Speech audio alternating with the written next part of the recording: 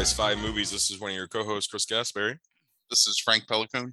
You were listening to episode 28 of The Spin Chagrin, and last week's category was Snakes Attack! Exclamation point. Exclamation point. So, Frank, did you have a journey this week? And if so, what was it? And then what did you end up picking?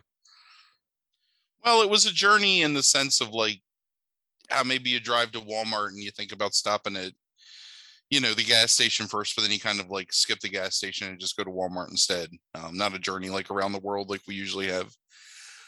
So I started hold on. I need to probe that analogy. Are you're going to stop by the gas station for what? Gas? Yeah, like you need gas or you need cigarettes or something, and you're like, oh, I should just stop now before I go to Walmart. But then you think like, fuck it, I'm just going to go to Walmart instead. And well, what do you do after when you need gas or cigarettes? You just play the game, like. Okay, Hunter. you got to try and go as long as possible without getting gas, because that's a major inconvenience. Well, let's play this game. All right. So anyway, so I started watching Snake Man first, which is on Tubi. And I guess it was a movie about some kind of like mythical snake man that guarded some temple in the jungle. Okay. But the CGI was so atrocious that I said, I can't watch this movie. So literally like 7 minutes in, I had to stop it because I wasn't able to do it. Okay. So then I watched the movie for the podcast, and we'll get to that in a second. And then after I watched it, I was like, you know what? Like I should watch another snake movie just so we have some some comparison points. So I started watching this movie called Snakes Out of Compton. Which is a homage to Straight Outta Compton, the NWA story, about a burgeoning rap group that is beset by a monstrous science-influenced snake that grows to mythical proportions. And I got through about 15 minutes of that and was like, this is one of the worst things I've ever seen, so I stopped. So if you ever are perusing Tubi and you see either Snakes Out of Compton or Snake Man, just avoid them. They're not worth it. Okay. But this movie. So the movie we're talking about is a 2002 action horror film called Snake Island. It's written, directed, produced, and starring Wayne Crawford, who had a pretty low-key, prolific career in Hollywood for about 30 years. Passed away in 2016. He maybe is most notable for writing and producing Valley Girl, the Nick Cage movie. But what he would do is he acted in about 20 movies. Okay, I actually have his stats. Hold on. He acted in 30 films, produced 15, wrote 9, and directed 7. Mm-hmm. So what it seemed like he would do is he would like act for a while and probably build up some capital, and then he would write, produce, and direct a movie and star in it for the most part. Then he would like do the same thing for like a few years, and he would go back and like make a movie that he was in. And he has this trend over the course of his career until pretty much when he died. I guess the last movie he directed was 2005, which is only a few years before he stopped, it seems like acting or whatever. Mm-hmm. Although he produced movies for a while. Pretty impressive dude in that respect. Kind of like John Cassavetes style guy, I guess. Right. So we'll talk about him again like after the movie, because we got to talk about fucking Snake Island. So the premise of Snake Island is there's a group of people that are on a tour boat in Africa, and they are going down river to this resort that exists, like whatever, like this African resort, like safari resort, whatever. But on board, there's this guy that owns an abandoned resort on Snake Island that he's trying to restore and make like an active tourist spot. Okay. He's also on board with William Catt, the Greatest Great American American Hero. Hero, right? Yeah. Who's just kind of tagging along because he's an author and he's trying to get inspiration for his next book, but he doesn't know where it's going to come from. So he's just kind of on this safari tour. He was an author. He was author in House too. Yes, well, yeah, it's a role that he's well suited for. Mm-hmm. There's a couple on board that are on their honeymoon. There's some other people that work for the Wayne Crawford character, who's the riverboat captain. This guy who I swear his name is like Anthony for most of the movie, but then at some point they start calling him Righteous. He's like this older like black guy who's actually from Africa and like knows the river really well. And then this really amorous like middle-aged blonde woman who's like super hot for William Catt. Then there's somebody else too, but I can't remember. Anyway, I'm sorry. There's another woman who's a lawyer that's on vacation, and another lady who works for the resort that they're going to downriver and is just catching a ride with the riverboat. So this is your cast. So they stop at Snake Island, and the captain disembarks and is like, "Hey, I'll be right back," because he's going with the owner and his helper, because they're going to restock some stuff because they have like rations and whatever, even though they're only like 30 minutes away from this other resort or whatever, or 30 miles something. They're close to this other resort, but for whatever reason they get off. So when they get off, the first thing that happens is snakes attack the boat. So while they're all like, the name of the podcast. I know, it's crazy. So while they're all distracted by some rustling in the bushes, that they're looking at, you know, the tourist guy, like the honeymoon dude, he has a camera and he's filming like this rustling. There's a snake that's like slithering above him on the like canopy of the boat that drops off, and the wife is like and everybody's like, "Shut up, we're trying to watch this rustling." And finally she's like, "Snake." So then William Catt picks up like some kind of like hook thing and basically destroys the boat trying to kill the snake, and never succeeds in killing the snake, but destroys like the gas cans for the boat and the engine of the boat. So then they can't go. Like one of those hooks like the guy now, like in I Know What You Did Last Summer had? No. Like a longer hook, like what you would like grab the dock with to pull your boat in. Okay. I don't know what those things are called. We call it a boat hook or whatever. Anyway, William Catt's an idiot, and he does this thing and he destroys it, and he's like, "I'm sorry." Right. So then everybody's like, "Oh, well, it's fine. We'll just stay on Snake Island." So they do. So then you spend about 40 minutes of them like wandering around and continuous snake eye cam, like down in the weeds or like peeking up from behind a couch or like under a bed where you think like a snake's going to attack, but then the snakes never attack. And in all actuality, the snakes aren't attacking even like when the snake drops down. Like it never tries to attack anybody. It just falls down and they freak out and try to, you know, William Catt tries to kill it, destroys the boat. So all of these things happen. And I swear to God, like I timed it. This movie is 90 minutes long, and it's 50 minutes before the first person gets bitten by a snake and dies. But we'll get to that. And this includes them like going out in the bush for no reason in the middle of the night, and snakes like not attacking, getting in their car and like hiding under blankets, and then they finally like, "Oh my God," and then they just kill it.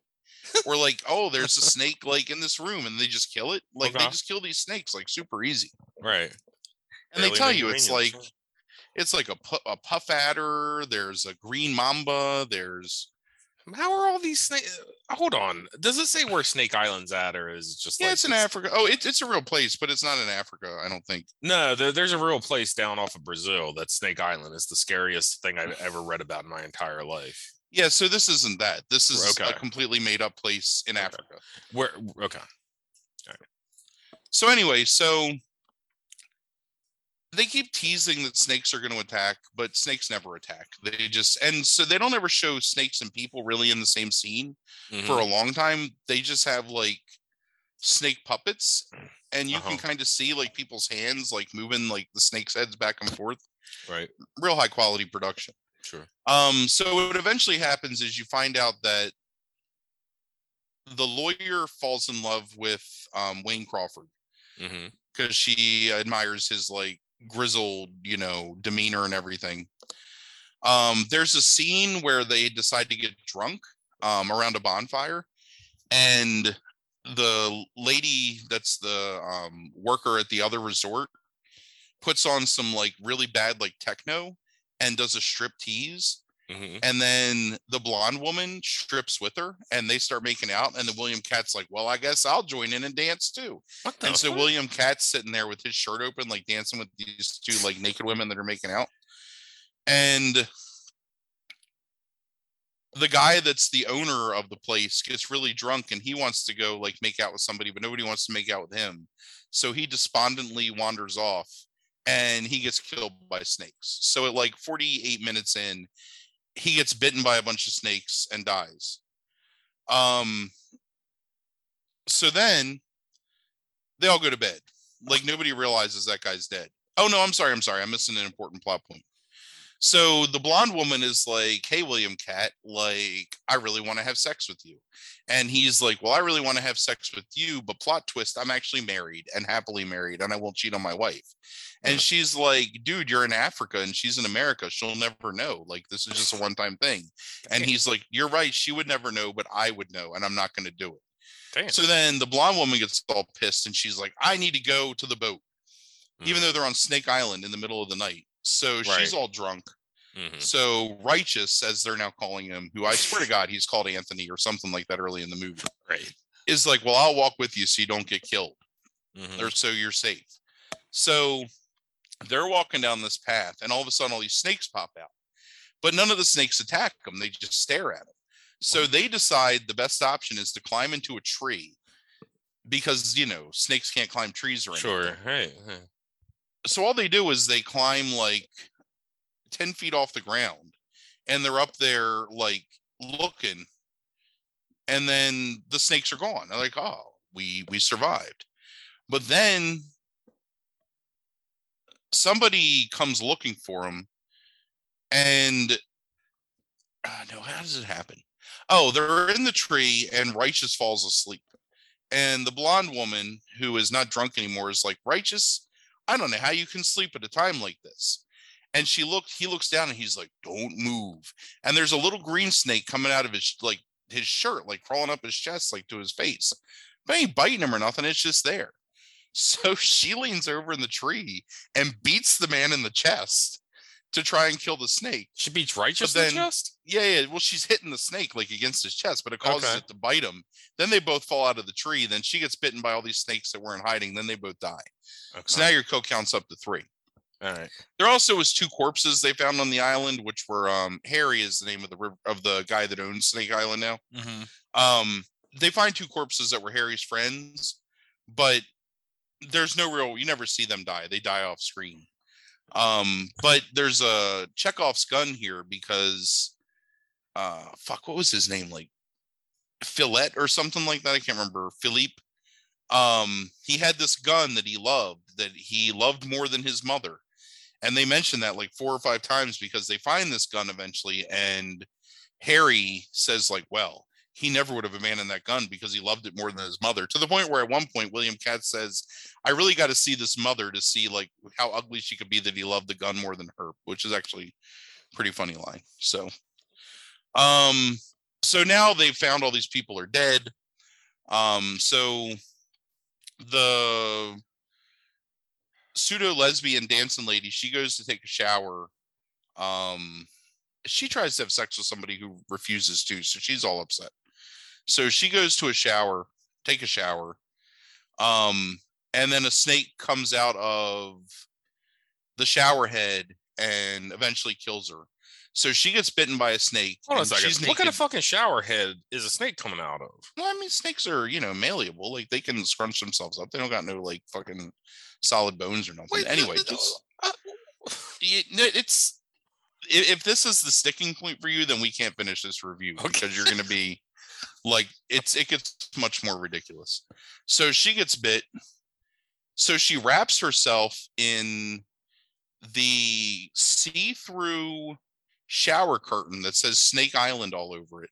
So she's still technically naked. She's just like restricted because she's got a shower curtain wrapped all around her body.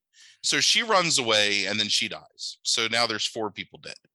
So then the couple who's on their honeymoon, they're like starting to fool around. And the woman's like, hold on, I got a surprise for you. So she goes into the other room.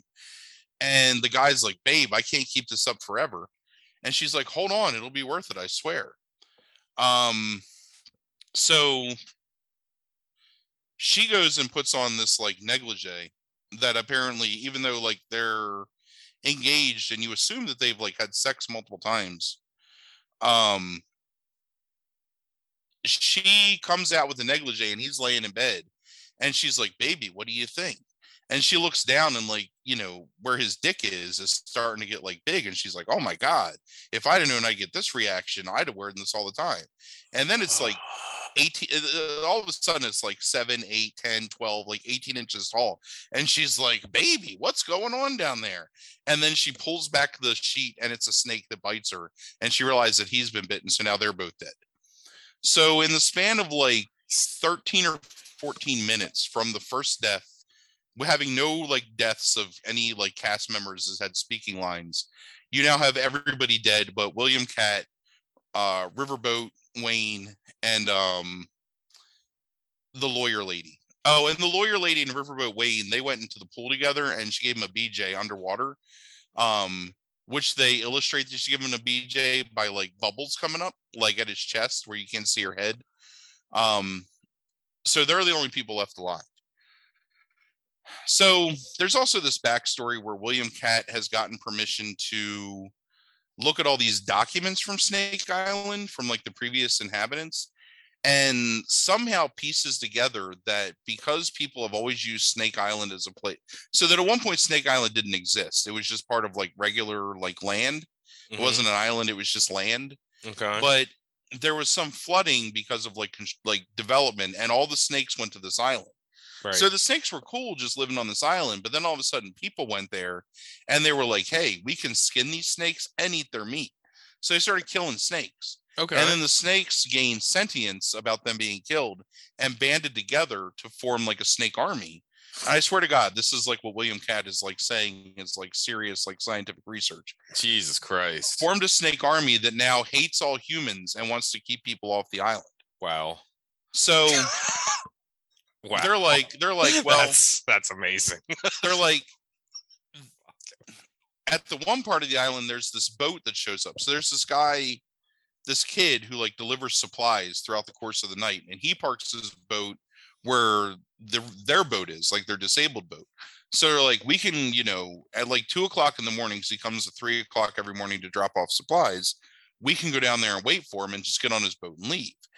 And then they're like, but there's this other part of the island where we think there might be another boat, even though we've never been over there. And we have to go like twice as far to get there, but maybe that's the better option. And they're like, no, that's not the better option. And then they say, well, what if it is? And so that's the option they go with. So then they're all going to take a nap so they can like get up in the morning where they can see the snakes better and make it to that part of the island. So the woman falls asleep and it tries to illustrate that she's having a dream, but it doesn't do a good job. So you can't tell if she's hallucinating or if she's like seeing like what's really there, if it's a dream. But I think it was a dream. She keeps seeing like snakes all over the place. Then at one point, she reaches down for her shoe to like throw her shoe at what she thinks is a snake. And when she looks down, her shoe has turned into a snake. And it's like a king cobra. And so it rises up next to the couch and it says, hey, bitch, what are you doing? What? This is the snake talking. I swear to God, this is the what snake happens. Talks? Yeah, hold on. It gets better than that. And she goes, you can talk? And she says, we do make sounds, bitch. You don't think we can talk? And she's like, oh my God. And then he sings, I swear to God, I'm not making this up. And then he sings this song. So I had to watch this part I had to watch this part 3 times because I couldn't believe that it was actually happening. But he sings this like low like dubstep like beat like boom boom boom boom like comes in and he goes, we hate people, yes we do, as far as we're concerned they're just something to chew. Oh, I swear to God, like that's the song. So then she's like, ah! And then this other snake is like, shut the fuck up, bitch. And then she wakes up and there's like no snakes around because she dreamed that whole thing with the snakes. But then the connection is made that proves that the snakes have some animosity against people on the island because of this dream. She like intuited it through her dream? Yeah. And through a really bad song. So then the snakes launch an attack en masse on the place they're staying in. So I swear to God, it actually was like kind of disgusting because at this point they're using real snakes in some parts. I guess they had like a collection of like non-poisonous snakes or whatever.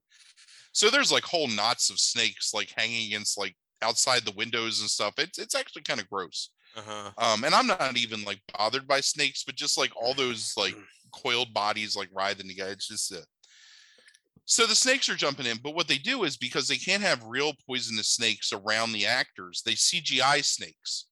Or they have like rubber snakes that they're just like, and I swear to God, these three assholes fight off an invasion of like 100 snakes. Like they're hitting them with, that's another subplot. So one of the guys that was previously killed that was Harry's like lackey was a huge cricket fan and had all of his cricket equipment there. So they have like cricket bats and William Cat's like all geared up and like, I don't even know what the fuck that's because cricket's not a real sport, but like all of his like, it's not a real sport to me. If a game can take like 9 hours to play, that doesn't, it's ridiculous. Anyway, so he's got like his cricket bat and he's like hitting them and they're hitting them and then they're shooting snakes and all of a sudden these like fucking amateurs are like marksmen and like shooting snakes. So then they survive this assault. They're all alive. Nobody got bit. So the sun's up. So they say, okay, what we're going to do is we're going to go to where we presume there may be another boat on this island. Even though there's millions of snakes on this island that are between us and there, this is our plan. So what they're going to do is, I swear to God, like this is how ridiculous this movie is. William Cat is going to run diversion in one direction with all of his like cricket gear on because he can survive in that. And that'll draw the snakes off so that Wayne and Lawyer can go the other direction and they can meet up and get on the boat, right? So William Cat runs off and they run off and they encounter like almost no snakes on their trip. So I guess maybe it worked. I don't know. But like they're like talking about, you know, like how they love each other and they're like sharing jokes and stuff like that. And like they'll show you snakes in the distance, but pretty much they're left alone.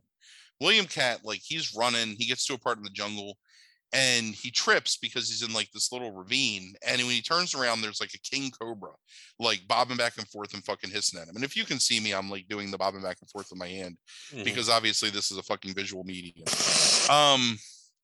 So he's got like this Colt. Oh no, I'm sorry. He's got the gun that was what's his name's the dead guy's favorite gun.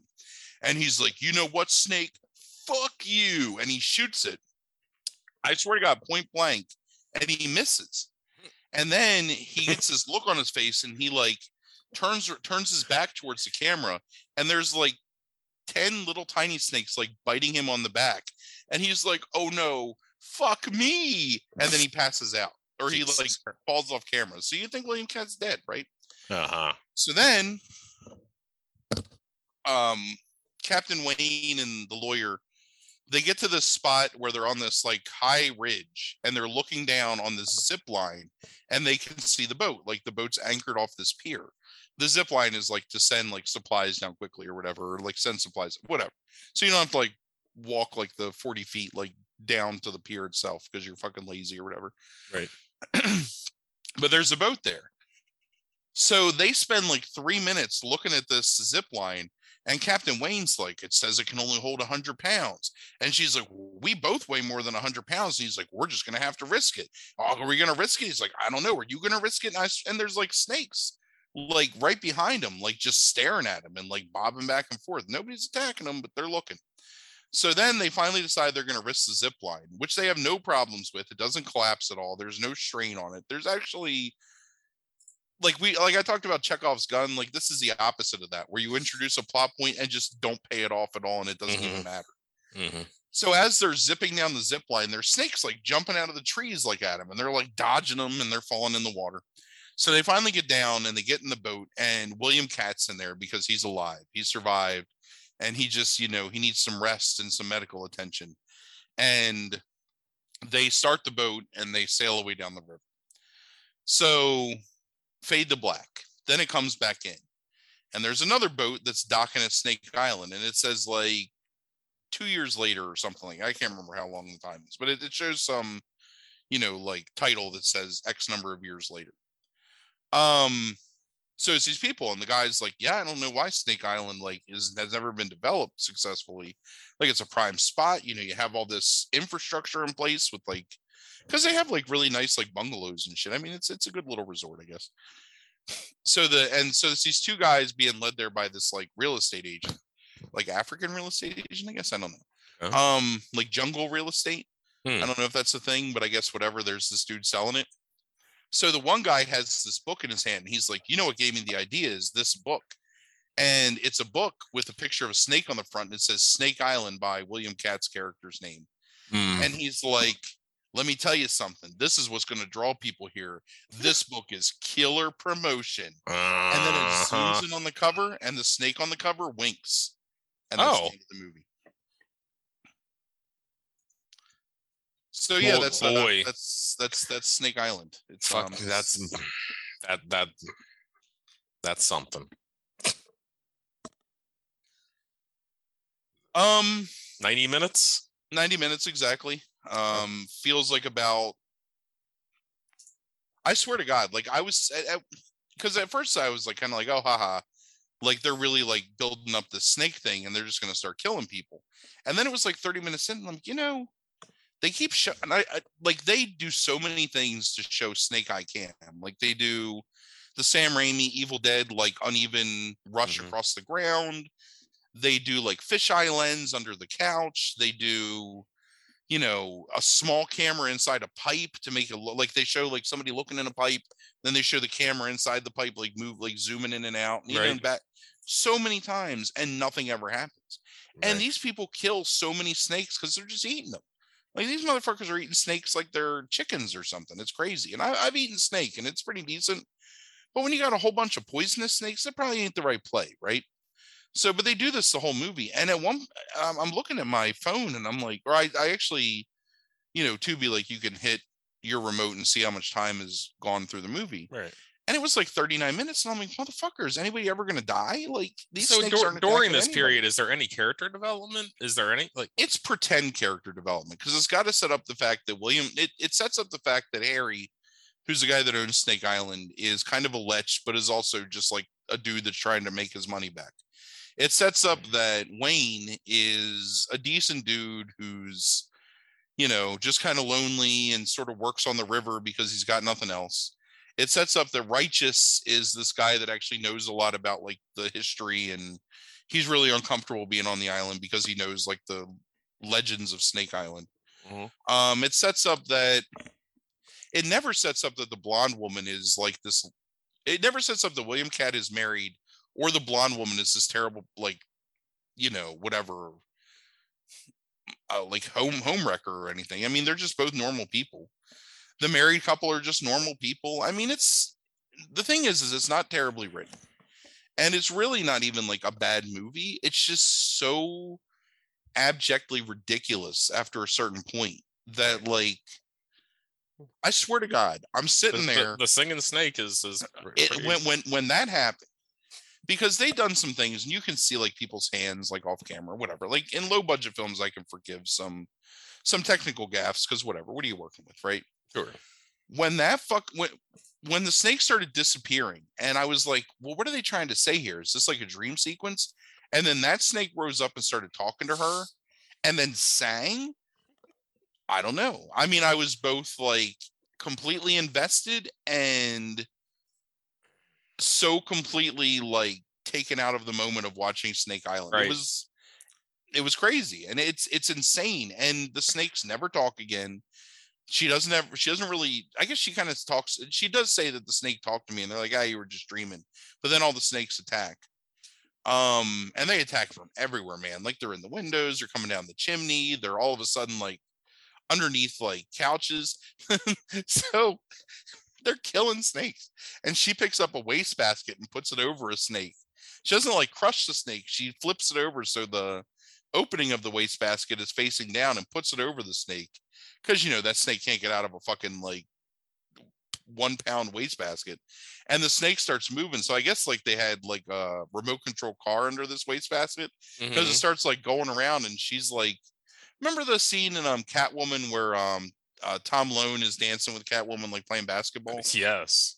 She's basically doing that with this wastebasket. Like it's like a up view, and she's like, ooh, like moving her hands back and forth, and then somebody like kicks the wastebasket over and crushes the snake.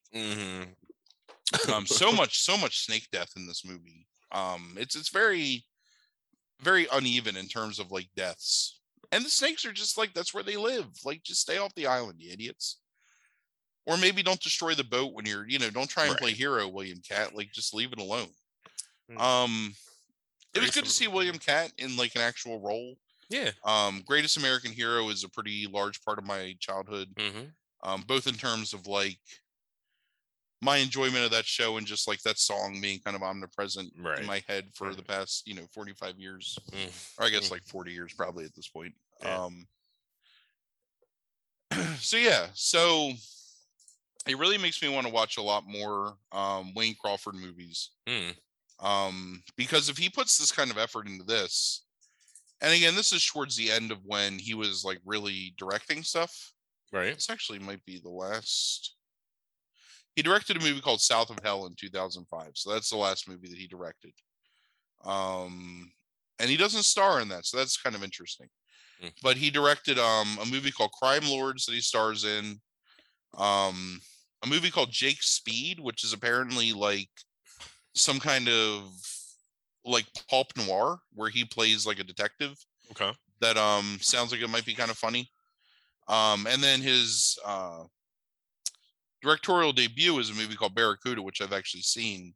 I don't remember that well. It's kind of like a piranha ripoff. So it's chemically induced aggressive barracuda fish in Florida, like menacing. So, whatever, like trying to play off the popularity of Jaws and Piranha in 77. So I would actually kind of like to see that again, just to see. And he's the lead in that. But just a dude that basically lived his whole life in Hollywood, was able to act in a bunch of movies, produce a bunch of movies, including some stuff that was like real, movies. Right. He's credited with basically fighting to keep Martha Coolidge as the director of Valley Girl when the studio wanted to replace her. So probably a pretty decent dude in terms of like, whatever, like fighting for like women's rights when there wasn't as many. Produced Night of the Comet, that's another one that's pretty great, like low budget movie. So yeah, I don't know. I mean, it's just really interesting guy. I think if I had the chance to watch something else on the Spin Chagrin that he's done, there's plenty of stuff of his that I haven't seen, so I think I might be able to find some stuff. So yeah. So Rotten Tomatoes seems pretty split, like the audience scores, about whether it's like so bad it's good, or whether it's just bad. So where do you fall there, and what's the Chagrin score? It's so bad it's good. I mean, it is a fucking awful movie. But it's one of those things where, aside from William Katt, he doesn't really have like real actors here. He's just got a bunch of like people. But they all do a fine job. I mean, there's definite heart in the movie. I really don't understand the directorial choice to have the snake sing, and especially not that song.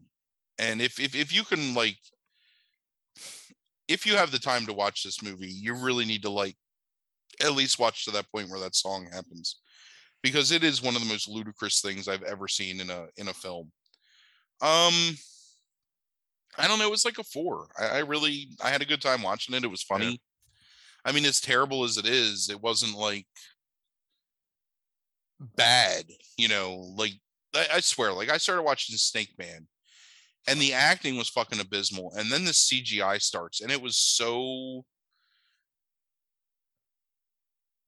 cheap, and you could tell that nobody cared what it looked like. Like, look, these snakes, there's CGI snakes in this movie, and there's animatronic snakes, and there's snake puppets, and there ain't much that looks like a real snake, except when they're showing like actual like non-poisonous snakes. And I think a lot of it was archival footage, come to think of it, like from like Animal Planet or something, because you rarely see a person and a snake in the same scene. But whatever, like they at least tried, they were trying to do something. And Snakes Out of Compton seemed like vaguely racist to me. So I wasn't down. Like I couldn't finish watching that movie. But this movie, like it's got heart to it, and apparently this guy really cared about like making these vehicles for himself with, I would assume, his own money in some ways. Mm-hmm. And I'm like, I think that's pretty cool. I like people that do that in the same way that I like Cassavetes. And I'm not comparing the two at any stretch, but they're similar, like at least philosophically, in the fact that just trying to make, it's like the guy that directed Jungle Trap. Like that's a terrible movie, but that was just a dude that loved making movies and probably had like a couple $100,000 and was like, fuck it, I'm going to make this movie on VHS. And he just made it. So I don't know. I mean, that's the kind of DIY spirit that I appreciate in low budget independent film. And this one is one that actually works and is worth your 90 minutes of your time. It's not really worth the 90 minutes of your time, but it's pretty funny. Like you'll laugh pretty consistently throughout the movie. So it's a 4. You said off air that this movie is everything you wanted the Spin Chagrin to be about. 100%. Like this is exactly when I was kind of envisioning this thing last year when we were talking about what we were going to do. This is the thing that I was thinking about would be, there's so many movies like this that I've never seen that are really bad and low budget, but also could be a lot of fun to watch. Mm-hmm. So, like every stoner bill that makes me just want to die, like there's a movie like this that actually kind of gives me some hope. So, it's the facts of life. You take the good to take the bad. Take them both, and there you have the Spin Chagrin. The Spin Chagrin. Nice follow through. There's a time you gotta grow and show you learn about the Spin Chagrin. The Spin Chagrin. I hope that doesn't get us a copyright strike. It's parody though. I claim fair use. What else you want to talk about? I want to talk about James Caan being dead. Oh, that's a bummer. He died. Oh, the other person that died that I was trying to remember this weekend is the guy that played Harold in Twin Peaks died. I saw one of the actors from The Wild Bunch died too. Yes, that's true. I can't remember his name, and I feel like an asshole because some guy from like that was like 100 years old from F Troop died. Who else died? There was other people that died. Do you know William Katt's father was the guy that played Kit Carson? I did not know that. Yeah, I didn't either. That's pretty crazy. His mom is Barbara Hale, who was the secretary on Perry Mason. Hollywood royalty. William Katt. Oh, William Katt. He'll always be the greatest American hero to me. Yes, absolutely. Yeah. Yeah. It's always so hard because they put like everybody that died. I mean, I don't really need to know that. I know.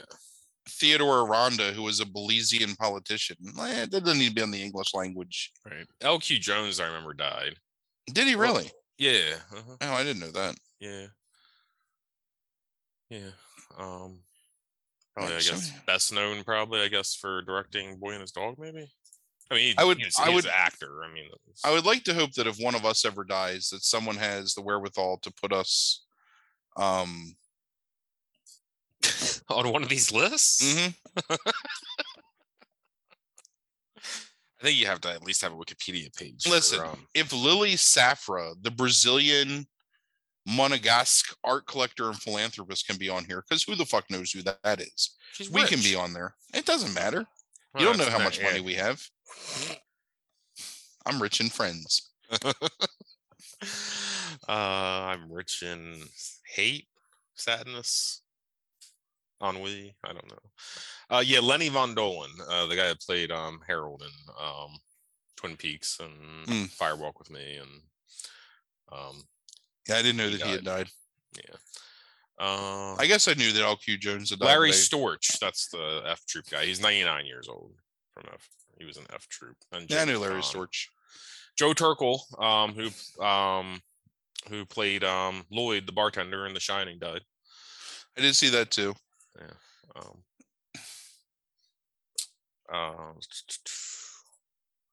Yeah. I mean, James Caan was still pretty active in terms of his films up until recently, right? Didn't we Yeah. have a movie with James Caan recently? I mean, it was 20 years old. Yeah, it was fucking Bencio and Ryan Phillippe, Way of the Gun. Oh, right, Way of the Gun. Yeah. He was fine though. He's probably the best part of it, honestly, from Jesus. an acting standpoint. So he was in a made-for-TV movie in 2015 called Wuthering High School, where he played a character called Mr. Earnshaw. Yeah. That's something. Yeah, it is. He was in the Annoying Orange web series where he played the jalapeno as a voice. Yeah, I guess he really hasn't done much in the past like 20 years. Yeah. Some episodes of TV. What's James Caan's best role?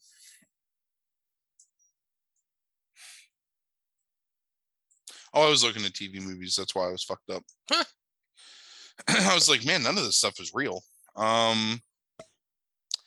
His best role? I mean, it's Godfather, right?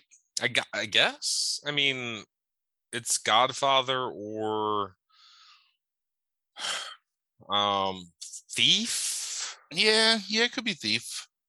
I mean, Misery is a really good performance, but I mean, I don't know if it's best. It's really hard to argue against that performance in The Godfather because, right. I mean, that's just a fantastic character. Yeah. You hate the movie, but I think his performance in Freebie and the Bean is really good. He's just a terrible person, Right. Yeah, Thief is a good answer too, I think. He's really good in Alien Nation. Yeah, that's true. Yeah, I mean, like, look, I mean, it's not. I mean, I think you like it actually. It's not your like big like your genre, but he's good in Elf, like in that sport. No, I like Elf. I know, that's what I said. I think you like it, but it's still not your thing. Yards, like it's just all these like shitty ass. I didn't know. That's back when HBO was doing all those like noir things. I've never seen that. I'll have to look that up.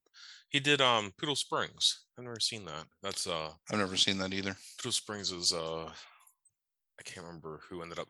Was it Parker, Robert B. Parker? Yeah, and then ended up coming and finishing that Chandler novel. It was the last one. It was supposed to be the last one. It's really strange that in the mid to late 2000s into the 2010s, he does all this voice work.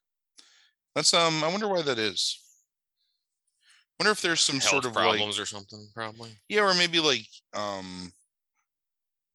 ego type thing where he feels like he's not attractive enough to be a lead anymore, and so he's just it's possible doing all these voices. But does an episode of Family Guy, does the annoying orange stuff. Then he does the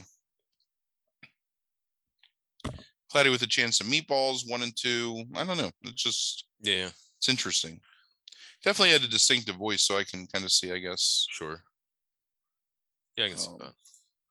There's a movie called Fast Charlie that doesn't have a Wikipedia page that is a posthumous release. So yeah, that. Oh God, fucking Mickey Blue Eyes, Jesus Christ. There's a lot of bad movies on this list though too. Yeah. But anyway, I mean, some really notable roles. I mean, good career for the guy. I mean, will always be, well Sonny. known. Yes, will always be extremely well known just for The Godfather. All right, you want to talk about Stranger Things?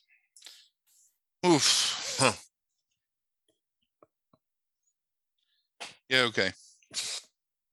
Why? What's that sound? What's the problem? What's wrong? I mean, I guess there's really nothing wrong, but I don't know. I feel like we just talked about this off air, and I don't know. Like, I guess we can rehash like what we said. Yeah, I think.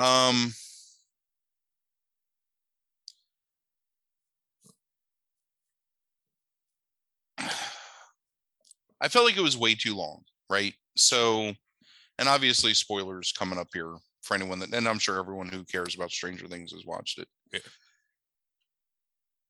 What did we figure out? It's like between 11 and 12 episodes of actual content length. Something is like what we saw like in these 9 episodes. First of all, I felt like the Hopper storyline in Russia and the storyline of Mike and Will and Jonathan with their friend trying to get back to Hawkins, I felt like both of those storylines were mostly unnecessary. And I don't know that anything really happened in them that gave them any import at all, except for giving like characters, you know, that are popular screen time. Yeah, something to do.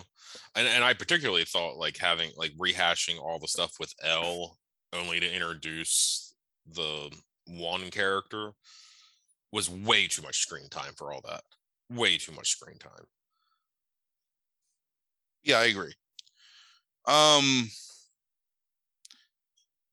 So my son and I were talking about it, Frankie and I were talking about it, and it was like you introduce this character who's this like secondary big bad in terms of the general that's after them and wants to kill Elle. And ultimately you just have kind of this unsatisfying moment with, you know, Papa, Matthew Modine or whatever, getting shot and freeing her to use her powers when they could have gotten there in so many other ways in so much less time. Sure. And it's just, it introduces this character that now, because they all go back to Hawkins and they all start living their life and they're like, the government has to know the connection. Yeah, I mean, they obviously know the connection to Mike and Will and whatever Winona Ryder's name is, like all those people, they know the connection is there. So all these people are going back into this town that's the center of this massive world-shattering event and just living their life, and the government's not there after them like immediately. Like they're just going to let them all go instead of like being there, like tearing that place apart and having the auspices of this like earthquake to like hide it under. You know what I mean? Like it makes no sense. It's just this thing that now there's this character that they can bring back. They have this guy. They have what's his name? The head of the basketball team, like the jock character, right? And his friends. They have these like extra minor bads that they can bring in to increase tension or set a scene or maybe kill a minor character or do something that's just all like such fake storytelling kind of in a way. Yeah. And it's just to pad the length of the episodes and to give you some other reason to have probably season 5 split into 3 parts, I would imagine. I don't know if that's been announced yet, but it's what, 2024 I think is when it comes out. Yeah, I actually read that the Duffer Brothers said that it's actually going to be probably a pretty short season overall, and like kind of just jump right into the action. Yeah, that's fine. So what it feels like is that they wanted to get to that point, so they like kind of like elongated the season so that they can go and do the thing they wanted to do in the first place. Like, but it's like there's almost no stakes to anything aside from killing a character that I genuinely liked and would have liked to have seen stuck around in Eddie. Sure. Who I really, I didn't dislike Argyle. I thought he had some funny scenes, but it's like, why would you keep Argyle rather than Eddie? Right. And in Eddie, like, so they're obviously, and this is something that we talked about again off air. I find it really cowardly that they pseudo introduce this possibly gay love interest between Will and Mike, and then are so cowardly that they can't just like state that that's what's happening. Like they can't have any real emotional payoff for it. They kind of have to like hide it and subtly hint at it. Right. And then, which they would argue is the point, right? Is he has to hide it in some way. But at the same time, all you're doing is you're just they punted it to next season without like, you know, actually doing anything with it. And I still don't think they'll have the guts to do it next season, like fully. I mean, you said this when we were talking earlier, that it's probably going to be some scene where the love is confessed as one of these people is dying, and that's supposed to be like the emotional core of like their relationship. Right. But my counter argument to that I made is that they're best friends and have been best friends for most of their lives. So you don't need to introduce this pseudo romantic love interest thing to make it emotionally resonant. Right. Or if you do introduce that, then just do it. You know, Right. like Right. it would be so easy for there to be a scene in this show. They could cut out one of the many scenes that are just jokey or like whatever, Mhm. like set up to have Will and Eleven have a conversation where she says that, you know, Mike told me that I told you to paint that picture and this is what you said. She's like, but that never happened. You painted that picture. And he says, you know, then he confesses to her and they have an emotional moment between the two of them Mhm. because, you know, because he's had to hide his sexuality and she has to hide her powers. And they have this common interest in the fact that they're both in love with the same guy and they both love each other. You know what I mean? So, like, Right. there's Sure. like maybe a 5 to 10 minute scene that happens between these two characters that really builds like some emotional connection between them and between you as the viewer and like their situation. Mhm. Where then, if you need to introduce this, she already knows. It's not because now she's going to be like, what the fuck? Like, you Right. were in love with Mike the whole, you know what I mean? Like, Yeah. Yeah. or they don't do that. They just do something else that's like sappy, but it just kind of drains like the import of that. And making like making characters gay on the show. I mean, I think it is kind of like, I don't know, brave maybe, and it's not the right word in 2022, but it's definitely something that will not appeal to a portion of their fans. Yes. So it definitely takes some guts to like firmly like set yourself, but they do it with a, you know, a secondary character. And although I guess she's a main character after this Robin. season, Yeah. and Robin, yeah. Yeah. um I think you probably should have kept Eddie alive. Honestly, I think Yeah. that Eddie could have been. The problem is that you've already built Steve as the surrogate parent to all these kids, Right. and that's the kind of role that Eddie would fill. And he's already sort of like acquiesced to the fact that Steve is, Mhm. you know, like he looks up to Steve too, even though he's hated him for all these years because Steve really is like a good dude and really does care about these people. Right. Um, and then I don't know. Yeah, I mean, look, I still like this show and everything, but I thought that like it was way too long because they were trying to make everything very very epic this season, and it showed itself in how they elongated scenes, but also in how they filmed scenes. Case in point, you talked about Papa's death, and okay, so from a storytelling standpoint, and it feels so minor, but this like happens constantly throughout the show. From an emotional storytelling standpoint, who do you care about that in the scene? It's Elle, right? Like that's the one that you care about. You don't really care. Like he's trying to like take Elle away when he's still kind of a bad guy. Um, and he gets shot a bunch of times from the helicopter and like he dies. And look at how they film that scene, right?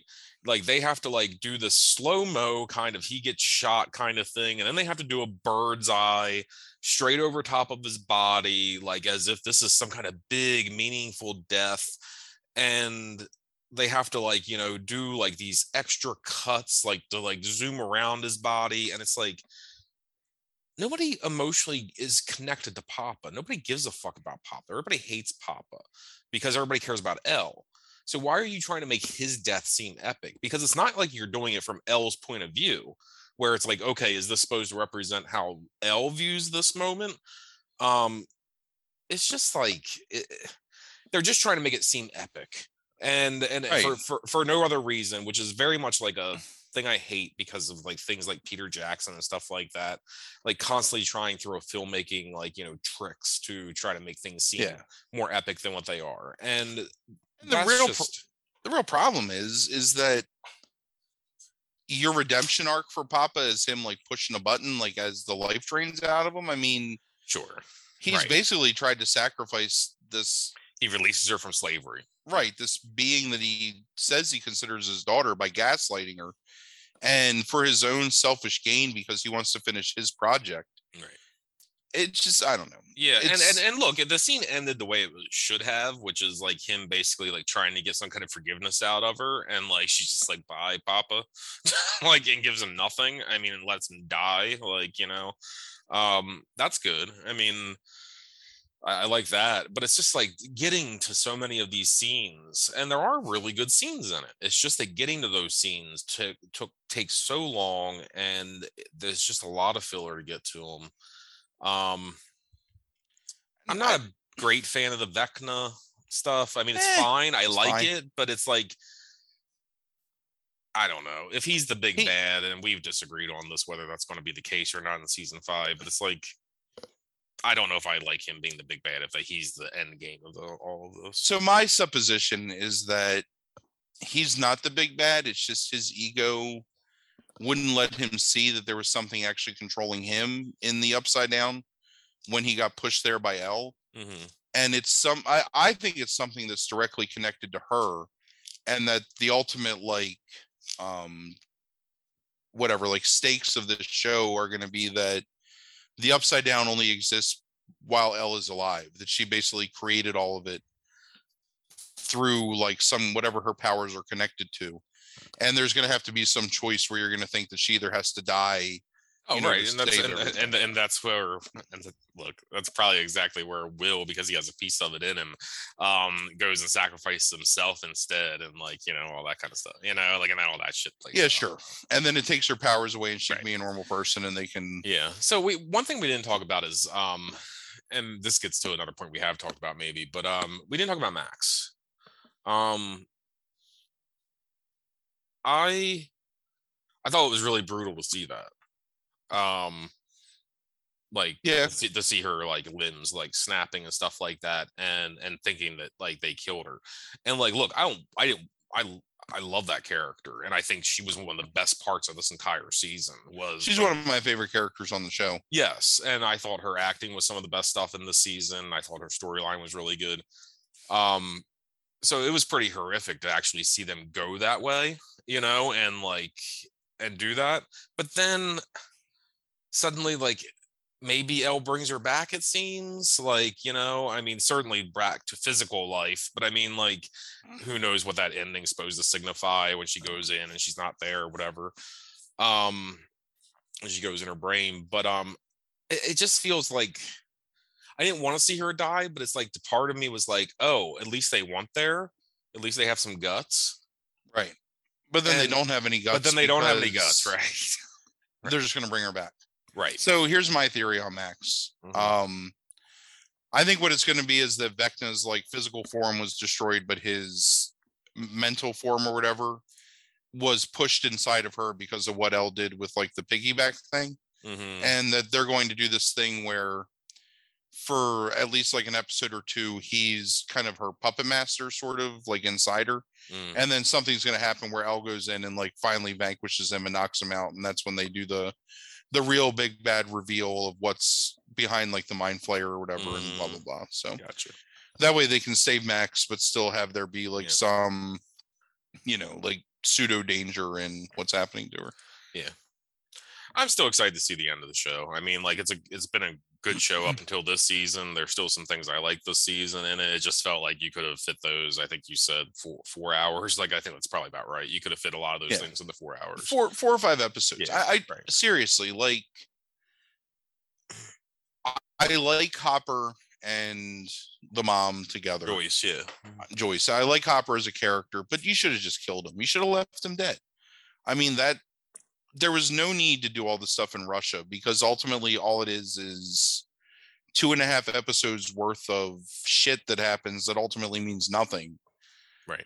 When you just bring them back and have everybody be fine. You know what I mean? Like, sure. Yeah. What are the stakes there? Like, what's the... Right.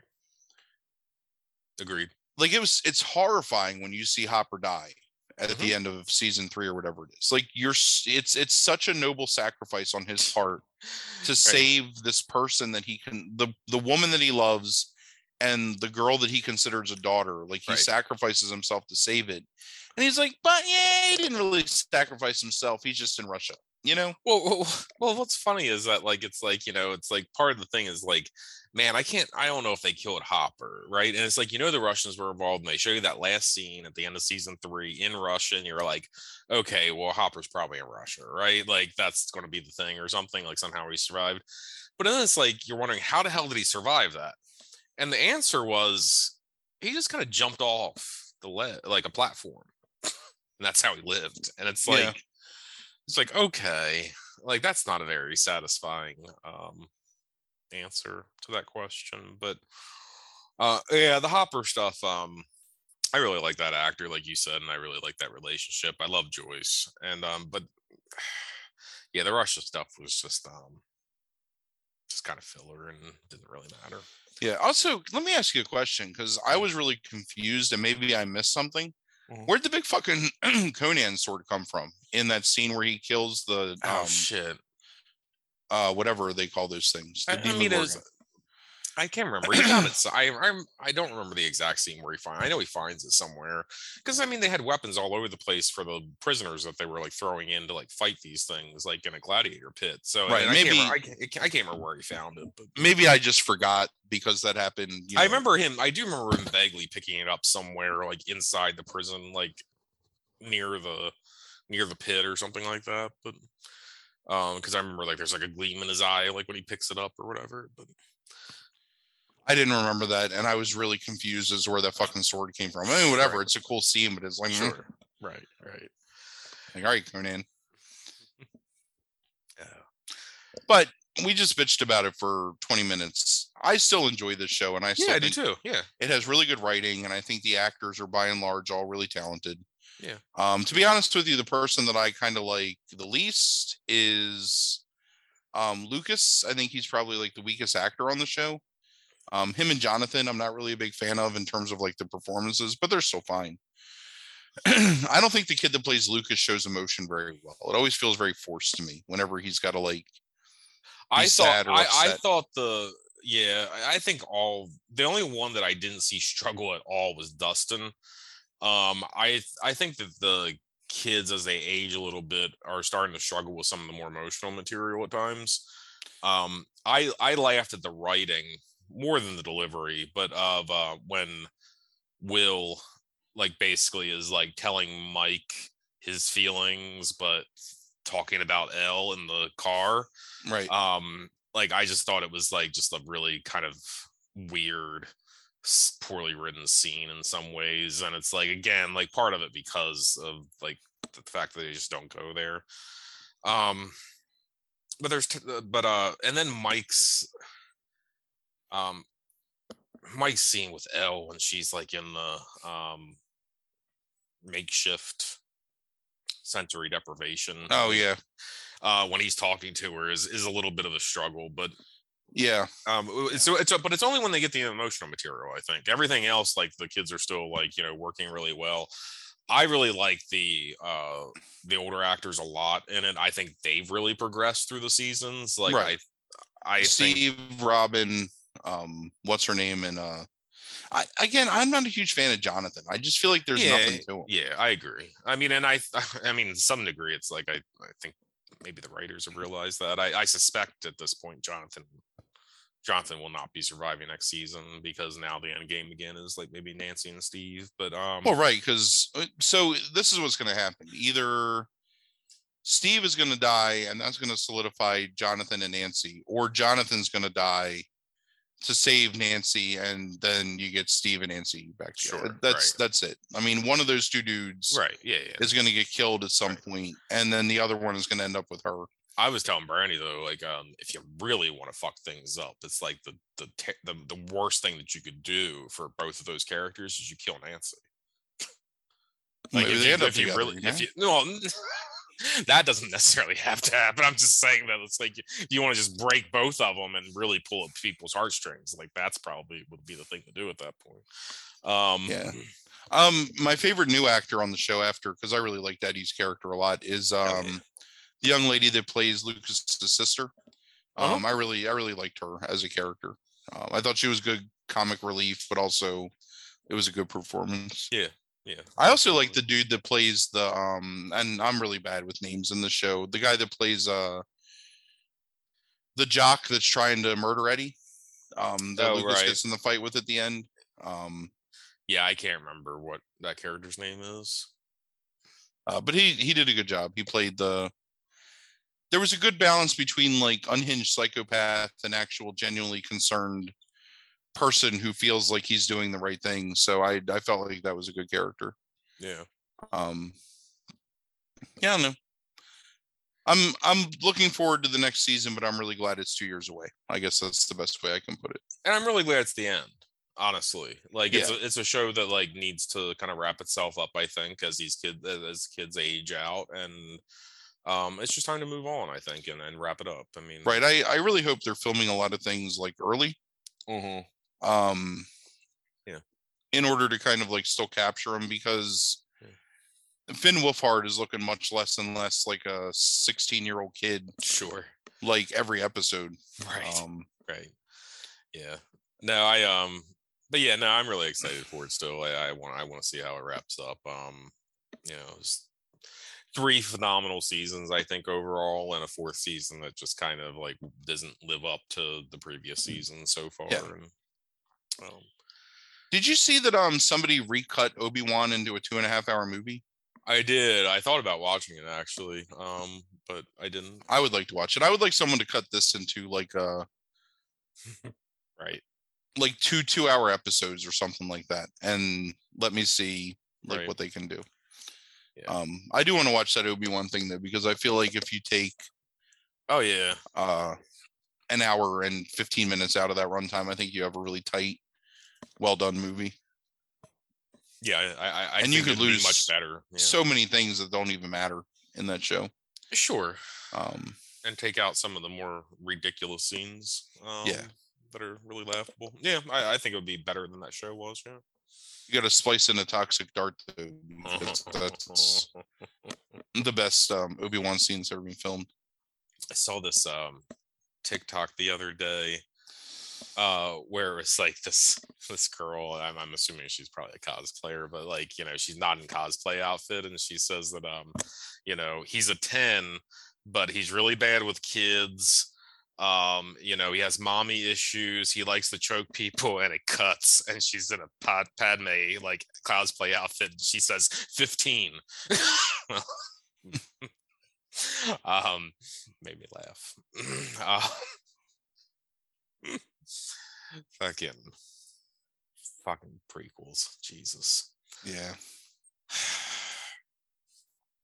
I don't think I'll ever get tired of shitting on those things. All right. If you watch them enough, you kind of become numb. That's just a personal recommendation. Right. It's like what they talk about freezing to death being like, right? Mm-hmm. It's like that. Yeah. I mean, it feels warm under all this snow, baby. So. Right.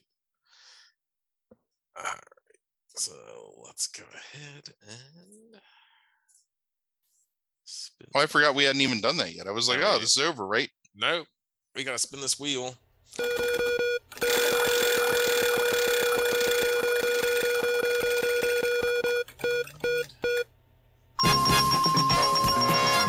Sex is the plot. The category for next week is sex is the plot. That's disgusting. I don't want to do that. What am I going to watch? No. I'm not watching pornography. No, you're not watching pornography. Well, I can't think of anything else to watch. That's a terrible category. Whatever, I'll try it. We'll see what happens. I'll let you know by Saturday if I can find anything or not. You just got to watch something with like Showgirls or something like that. I've already seen Showgirls. Okay. There's other things like.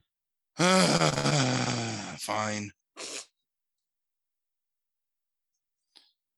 Well, this has been fun.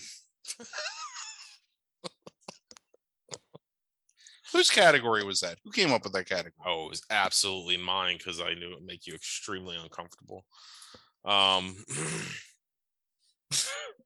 not uncomfortable in like you got so uncomfortable about torture porn.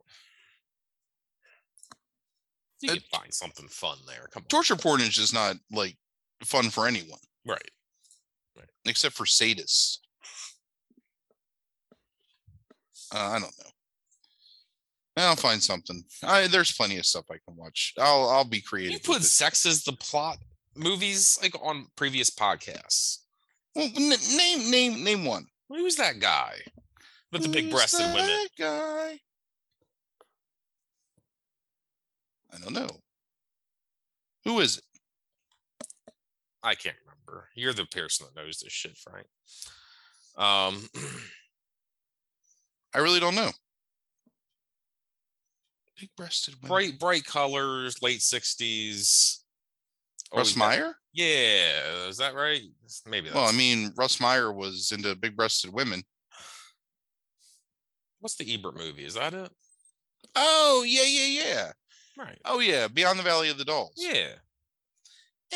That's a sex as a plot movie.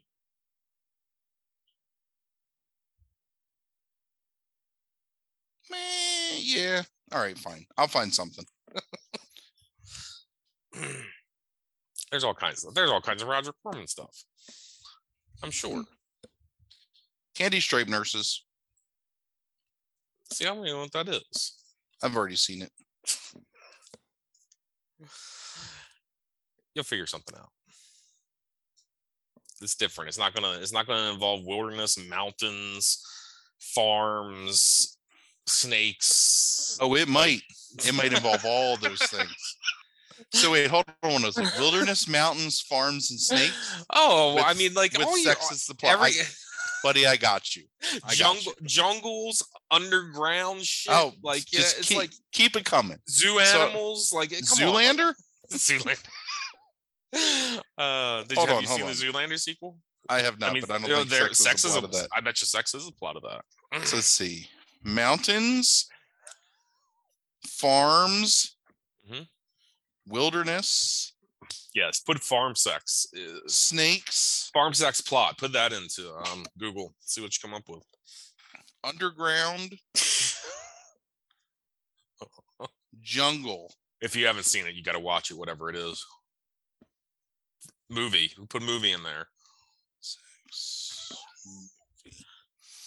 Let me copy all.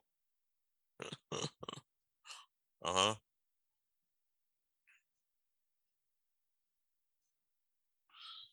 All right, Google, do your stuff.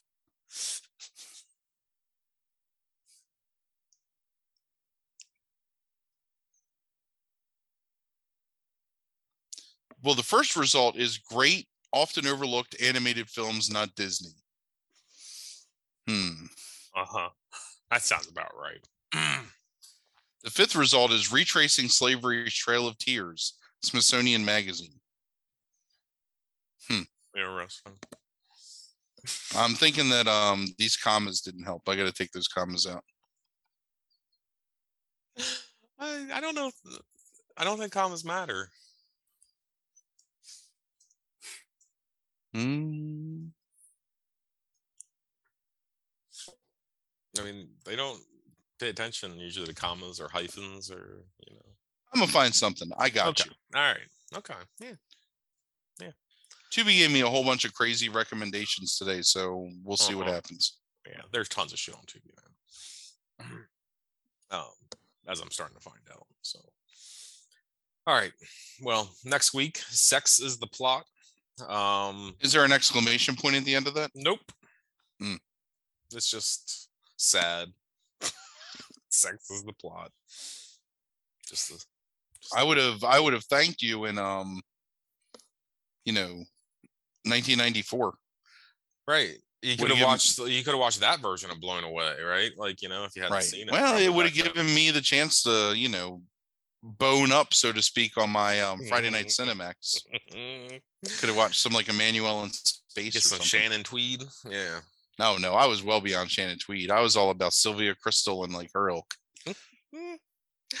Oh, see, next week will be fun.